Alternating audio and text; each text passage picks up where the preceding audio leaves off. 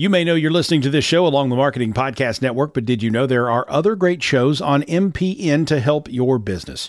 Christy Heiler hosts a fantastic podcast called Own It. Christy, tell us more about the show. Own It is all about celebrating women and non-binary advertising agency owners. We talk about buying out of the Boys Club of Advertising because less than 1% of ad agencies are owned by women. And where can people subscribe? You can find the podcast at untilyouownit.com.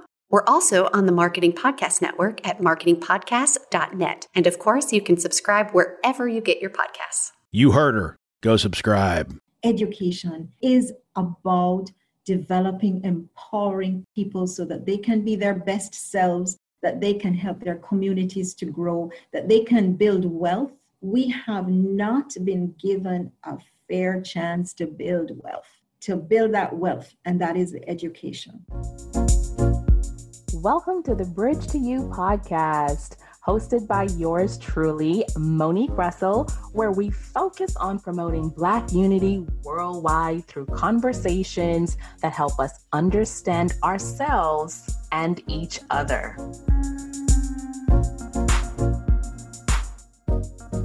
Hello, everyone, and welcome to another episode of the Bridge to You podcast. I am your host, Monique Russell. Oh my goodness, guys, you don't even want to know who I have in the chair today. Dr. Liz Longsworth. She's an academic leader with over 25 years experience in academia and business in Jamaica, the British Virgin Islands, Belize, Barbados. She has been a multilingual lecturer, not only in English, but also in Spanish, and has trained hundreds across the Caribbean and the United Kingdom. She is passionate about community and at-risk youth. She's an active member on several community boards throughout the Caribbean, and she is the principal and pro-vice chancellor for the University of the West Indies Open Campus, literally touching close to 20,000 lives every year within the region. Dr. Longsworth, it is an honor and privilege to have you on the show. Thank you, Monique. I think the honor and privilege is all mine. I'm so excited to be here with you. Likewise. So I typically like to get started by asking my guests the fun question. Okay. And most of my guests are world travelers just like you. And so if you could choose anywhere in the world that you would want to be, where would you choose to be and why? Well, let me say, Monique, that I would choose to be right here, right now. The world that we have now is such that you have to just be so grateful for the moment and the space that you are in right now. So, yes, we can dream that I'd love to be, in Paris, or I could be in Venice, places I'd love to go to. Vienna, I've never been. But I am so grateful for this moment, for this experience with you, that I would rather be nowhere else but wow. Here. You know what? And that is amazing because it speaks to the power of presence. And just really, that's something I feel so many of us can really hone in and practice on, just thinking and being present in that moment. Wow. So Dr. Longsworth, you have pretty much dedicated your whole life to education. You've held some of the highest roles in academia, and you're practically leading the way in a lot of areas, not just in the traditional form, but maybe like the mobile delivery of your classes, really, really committed to helping individuals. And prior to our conversation, we were talking about something really innovative that you had focused on several years ago before the world had even caught on. I'm going to talk about that a little bit, but my question is always, when I see people like you who are leading the charge, very progressive, using technology, leading the way in terms of virtual management, my thought is always, how did this individual develop like this? What were some of your influences? How did you develop such a progressive mindset? Well, it always starts with your childhood, and it always starts at home. The key thing is that I have a passion for people and I have a passion for community. And I inherited that from my mother and my grandmother. And my mother was a businesswoman. And even though she was a businesswoman, her passion was for the people who worked with her and their development and their growth and their prosperity. And so that is the foundation of a passion for education, because that's what education is supposed to be about. It is about developing, empowering people so that they can be their best selves, that they can help their communities to grow, that they can build wealth, whether it is monetary wealth or it is spiritual wealth or it is community wealth. And that is the passion that drives you in education. And so when I was growing up, Monique, I actually wanted to be an actress and a singer. Did you? And a model and a dancer all at the same time, right? And then with the languages, I moved to wanting to be an interpreter for the United Nations. But when I went to university, and I went to the University of the West Indies in Jamaica, I was just blown away by two things. Just the knowledge production, just the wealth of discussion, opening your eyes to things that you hadn't seen before. And of course, this was in the 70s when we were all becoming so aware of our history, our heritage, our battles. And I looked at my professors and I thought, when I grow up, I want to be like them, because I'd sit in the class and I would just be mesmerized by this new world that they were opening up for me. So that is when I decided to go into teaching. But I did balance a little bit of business based on my family's business sense with teaching throughout my career. But teaching, interacting with young people or old people, whoever wants to learn, has been the most rewarding thing that I have done in my entire life. Apart from having my own children, of course. Definitely. As a parent, I can really relate to that too. So what I love about what you said was really this whole purpose of education is about building wealth, no matter what that wealth is, spiritually, emotionally, knowledge-wise. And that's a viewpoint or a perspective I hadn't really thought of in terms of just building wealth all around. Now, when you talked about this love you fell into with the history and just learning about, cultures back in the 70s, I think that there's a connection here that I want to bring a parallel to about what we're facing in the world right now. I currently live in the United States in Atlanta, and I know with you being in the Caribbean, of course, you have heard everything that's going on in the United States, especially as it relates to racism and the Black community. It's just been really disruption in terms of a new level of awareness historically for Black cultures. Right. So my question to you as a leader now is that how has this new awakening, even though you're connected just by water, we're connected across the water, how has this awareness or awakening of what's going on in the world right now disrupted your personal leadership, if any? Mm-hmm. Monique, I want to step back a little bit and just to say that we in the Caribbean we've had a period of decolonization that allowed us, and that started for me in the 70s, where we started teaching about our history and looking at ourselves not just as enslaved peoples, but people who had a past that was rich. And I think that we, through people like Marcus Garvey, for instance, in Jamaica in particular, a strong sense of self and of activism of that self. So, it is such a link now with what is happening in the US and, of course, in the Caribbean, the big thrust towards reparations and the need for us in the Caribbean to lead that struggle, because this region is literally the crucible for all of the races that were enslaved and brought out of their homeland, So you have the enslaved Africans, we have the indentured Indians, you have the Chinese, all people, all minorities that have suffered because of racial, hegemony. And so what is happening in the US now, we in the Caribbean, we link into that. And we see that as a vital part of the reparations movement. Because we know that what has happened to us and to our brothers and sisters, we're more linked than just by water. In the US, is that we have not been given a fair chance to build wealth, to build that wealth, and that is the education.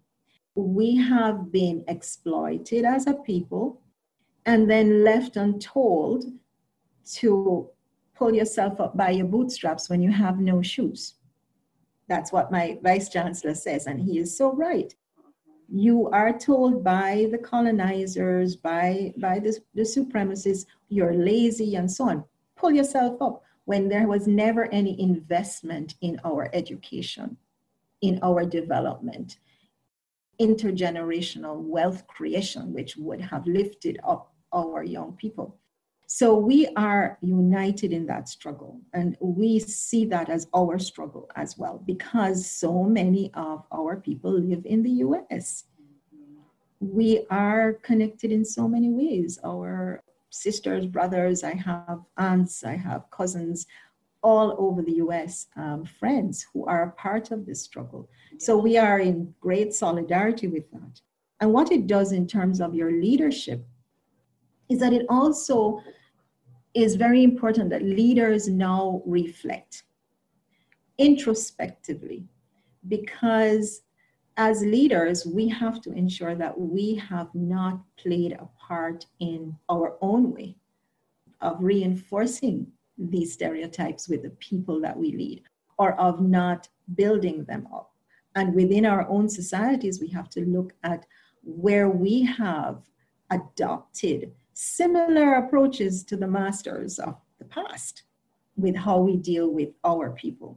And in a strange way, COVID has ripped that open for us in the Caribbean, because we see the digital divide.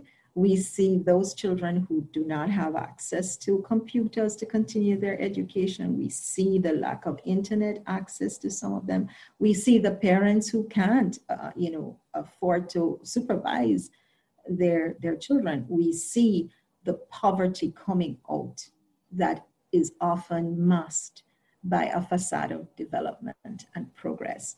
So I think that we are all in the same struggle. We may be at different stages of it, but we are in the same struggle. But this is the century for change. Yes. I mean, I'm just so excited that, I have been living in the last 2 centuries, of course, this one, but this century is rapidly changing in before our eyes in all ways, the use of the virtual technology, which, is my area, but also the awareness and the self-examination. I'll never forget, there is a documentary of James Baldwin called, I believe it's called The Fire Next Time. No, it's called I Am Not Your Nigger. Okay. That one. And in it, he says, that we won't be free as Black people until white people are free too. And I think it's so profound, because this struggle, whether or not our friends of other races do not realize it, this struggle is not just about Black people. It's about white people and brown people, and everyone recognizing that we all have to move forward together, because I think Martin Luther King said that you can't have justice for one. It has to be justice for all. Yes. So, so once we can get that, and I think this is the decade of that kind of self-reflection. I saw that in the marches, with young white youth marching side by side with Black people, recognizing that this is all of our struggle, because our countries, our societies are going to decay if we continue with this division. So similarly, as a leader, you have to bring that down to your micro level as well, even in your organization. You have to make sure that as a leader, you don't have some people who are on the periphery of your organization and others who are more privileged. You have to ensure that you are really creating an equitable workplace for your people. So I hope I answered that. Yes, my goodness. I have so many notes here. I am like, wow. First of all, that film, I Am Not Your Nigger, and really examining the freedom that is required for everyone in order for the progress to be made. That was one thing that really stood out to me.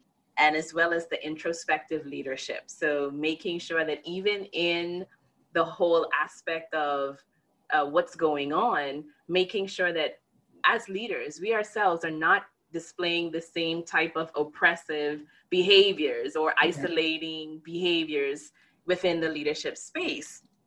And then the whole aspect of being linked and having connection, because our whole story is connected, even though we may not realize it. For someone like you, Dr. Lungsworth, I mean, you have obviously been really abreast and aware historically that, this division is a scam. It's not something that, we should really buy into. And I think we were talking before where, I shared some people are of that belief.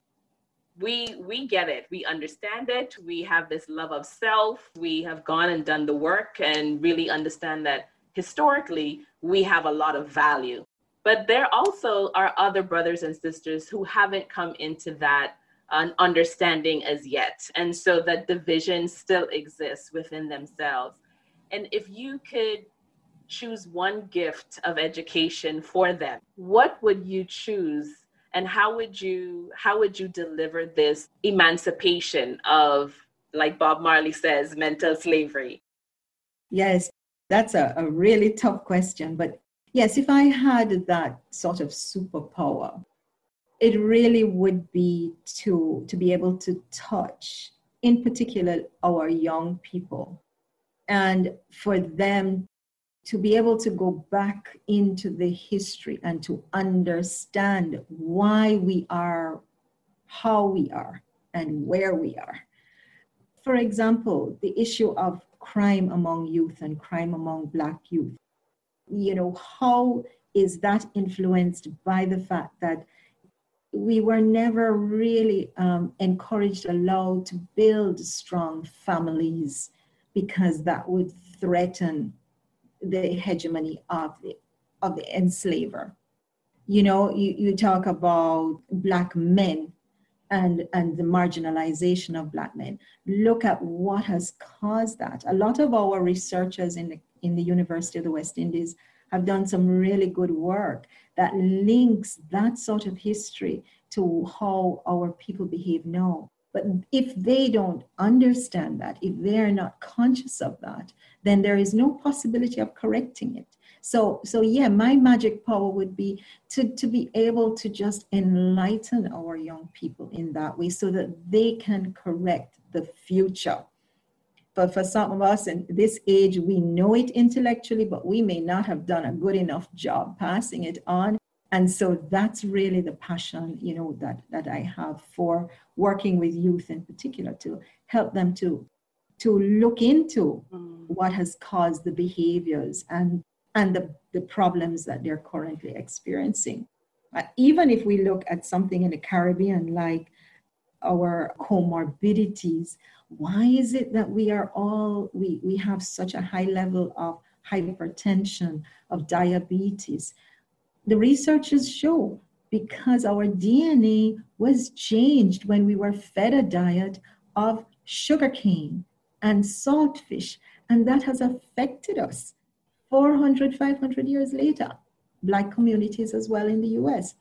We need researchers who know that history so that they can apply the science to helping us. And really that, I think, is the true reparations that we need. We don't need, $1 million to be given to each community. We need education, we need health, we need to ensure that our communities are healthy and able to build the wealth that they will need to move forward into the future. So yes, if I had my magic wand, it would be to transport us all back into to being like the Christmas Carol story with the Ghosts of Christmas Past, where we could just sort of stand up and say, look, that's what actually happened, And now I understand why I behave this way, or why I think this way, or why the society sees me this way.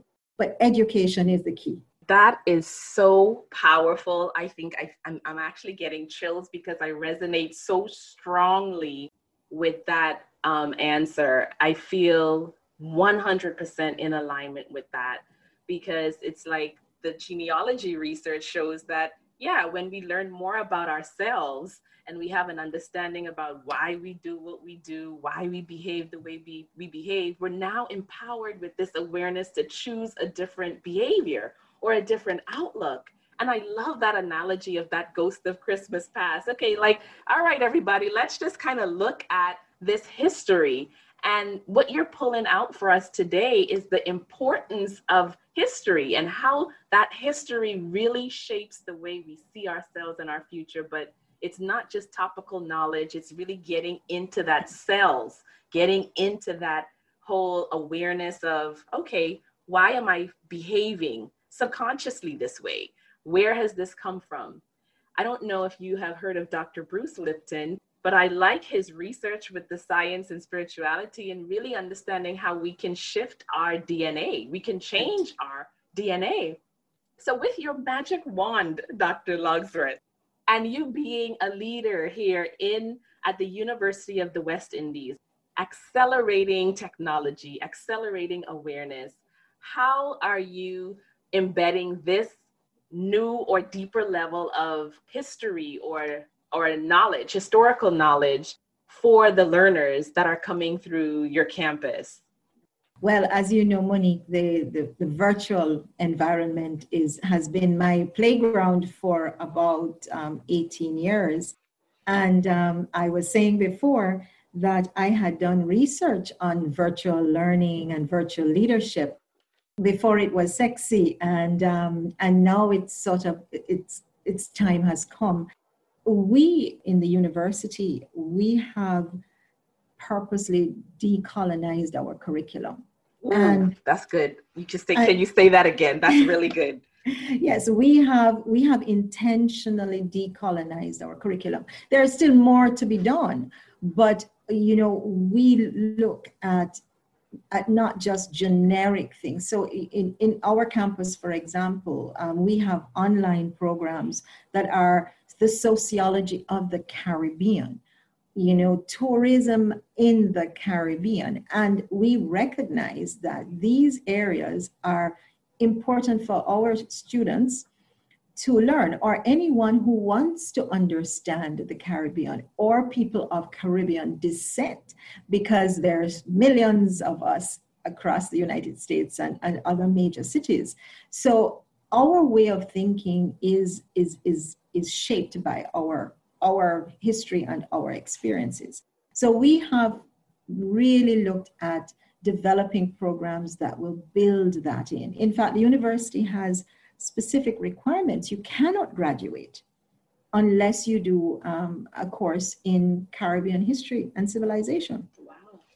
So from I was a student there, that was a requirement. And this is how you're building it. Now, we're only 70 years old.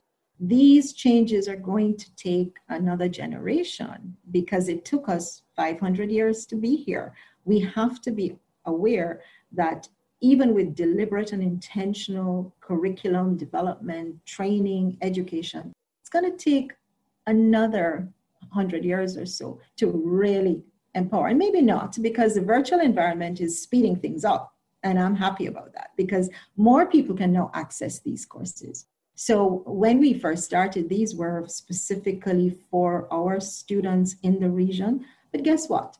You can now go on and take any of our courses. So wherever you are in the world with this new environment, you can choose to be enlightened. You can choose to find out more about your heritage. And that's the exciting thing about the virtual environment. And, I don't like the effects of COVID on our health, but one thing it has done is to open up the world. it has opened up the world to everyone. And I think people should not be afraid to step into that portal, into that matrix, whatever it may be, but to be able to educate yourself from wherever you are using the virtual environment. So I think that is the exciting thing that we can share with the world, the things that we've been doing to work on ourselves in the Caribbean, and see how that can help others, to move forward as well. I love that. I love that so much. The decolonization of the curriculum is so important. I remember when I grew up in the Bahamas, I did schooling here in the United States. So I'll say, like, when I was in high school, what I remember is Christopher Columbus, the Arawaks and the Caribs and the Lucayans. That's pretty much it. But when I came to the United States and I did ethnic studies, it actually opened my eyes to a lot of the things that were going on here for the Black culture in America. And the travel experiences really expanded my views. So I love that is and has been a requirement to understand the Caribbean history, decolonization, and really empowering from a place of strength and not an inferiority aspect. So I want to jump now to this question before we start to wrap up. So you've already talked about the virtual space and really this pioneering. You have this progressive outlook since, I don't know, you probably were born with it, and really moving at lightning speed compared to a lot of other organizations, especially in the academic space. And I want to jump now to the organizational aspect of it from a virtual leadership role, because you actually started talking about this, I think you said in 2004, right? This was long before Zoom existed, long before, anyone would be talking about it. But you mentioned something about the importance of creating boundaries and how it's much more essential or critical now in the virtual world than, in the physical. Can you talk a little bit about what the virtual leadership space means to you and what we should be focusing on and considering? Right. Well, the truth is that the University of the West Indies and by extension, the Caribbean, we've always had to exist in a virtual world. We didn't have those tools and technology, but we've always had the dispersion, the geographical dispersion. And we always had to find a way to reach our people because that's our commitment. So I've been working in this area actually before 2004, from probably the 1980s, when we started teaching by correspondence and distance and so on to the islands that did not actually have a campus. In 2004, we started using the internet, and that was the beginning of online learning in the region. But what my research interest was how do you know, as a leader, navigate this environment? Because the traditional leader will have an office, will have staff outside, will be able to call face-to-face meetings. But a leader like myself with, maybe 500 full-time staff and another 2,000 part-time staff with 20,000 students in 25 to 30 countries, how do I build culture? How do we as leaders build an organization that has that kind of dispersion? And so I did research in this area, and some of the findings way back when in sort of 2008, 2010 were that this environment is a leveler. And that's wonderful because organizations have to break down their hierarchy in order to respond agilely and so on. And the environment allows for that. But it also creates a challenge for leadership because it is more difficult to establish boundaries. And it seems like an oxymoron to say that you want boundaries in a boundaryless world, right? Because that's what everybody wants. But the truth is that the boundaries are what will make the boundaryless world work well. So I'll give you an example of what some of my research showed. It showed that from cleaner to president can access each other through an email, but Does that make the organization more efficient? Not necessarily, because if the cleaner writes to the president and overlooks her supervisor, and then the president has to go down into the organization to reach the supervisor, then it slows things down. That's one thing.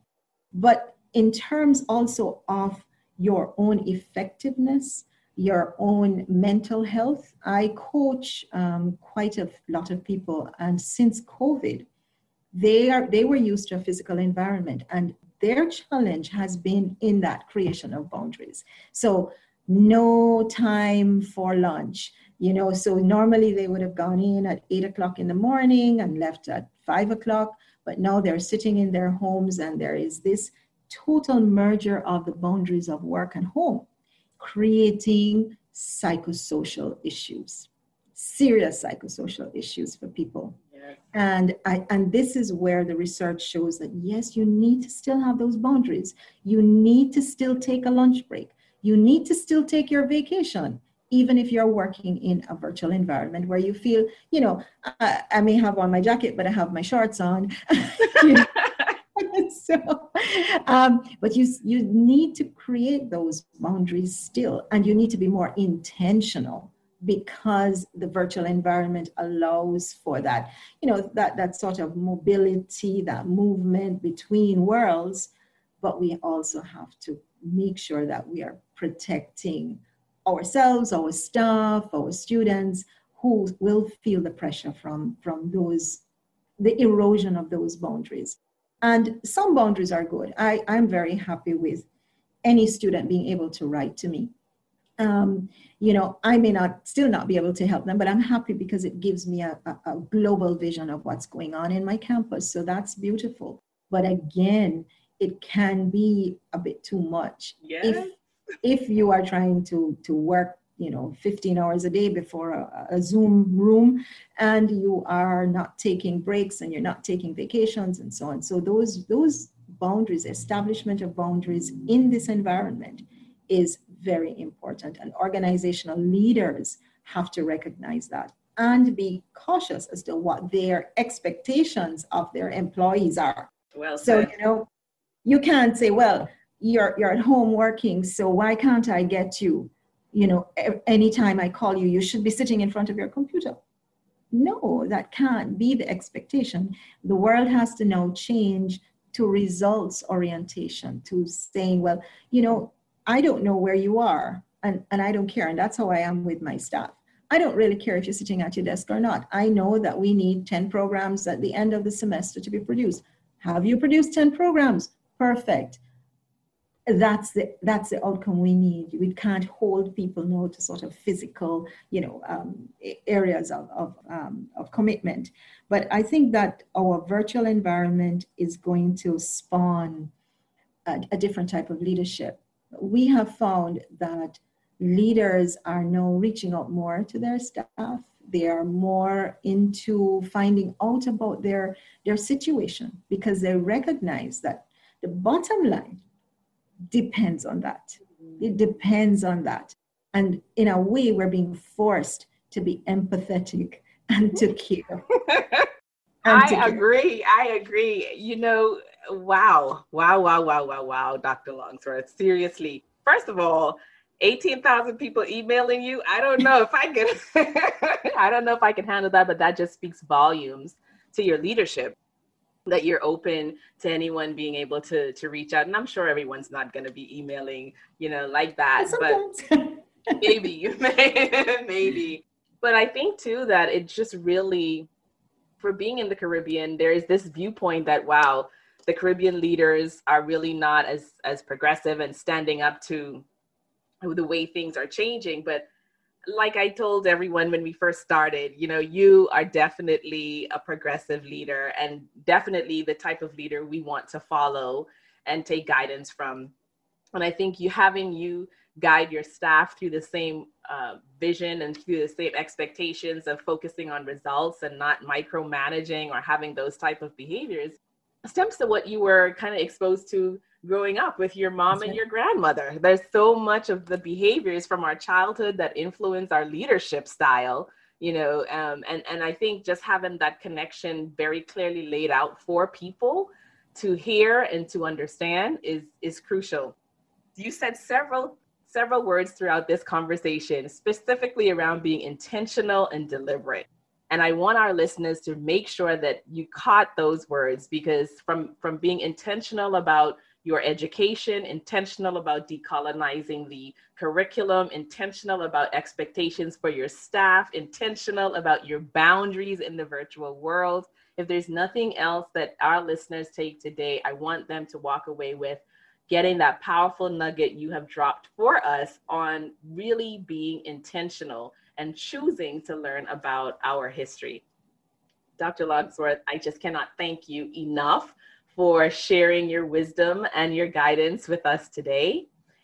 Do you have any closing words that you'd like to share with our audience?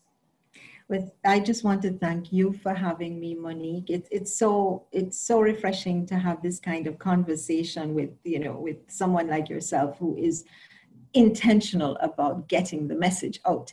And I think to the audience, I say it to everyone: just keep learning. Don't stop. Don't stop learning. Keep digging. Keep finding out something else about yourself, something else about your community. And believe me, they say, without knowing your past, you are doomed to repeat it. I believe that. And we can't afford to keep on this cycle. We have to break out of this cycle for our children and for the future. Absolutely, 100%. And so there you have it, everyone. Make sure that you subscribe. You can listen to this episode in Apple iTunes, Stitcher, Google Podcasts, on my website, clearcommunicationsolutions.com. Until next time, be well. Thanks for listening to the Bridge to You podcast. Visit clearcommunicationsolutions.com or connect with me on LinkedIn, Monique Russell, or Instagram @Clear Communication Coach. This podcast is heard along the Marketing Podcast Network. For more great marketing podcasts, visit marketingpodcasts.net.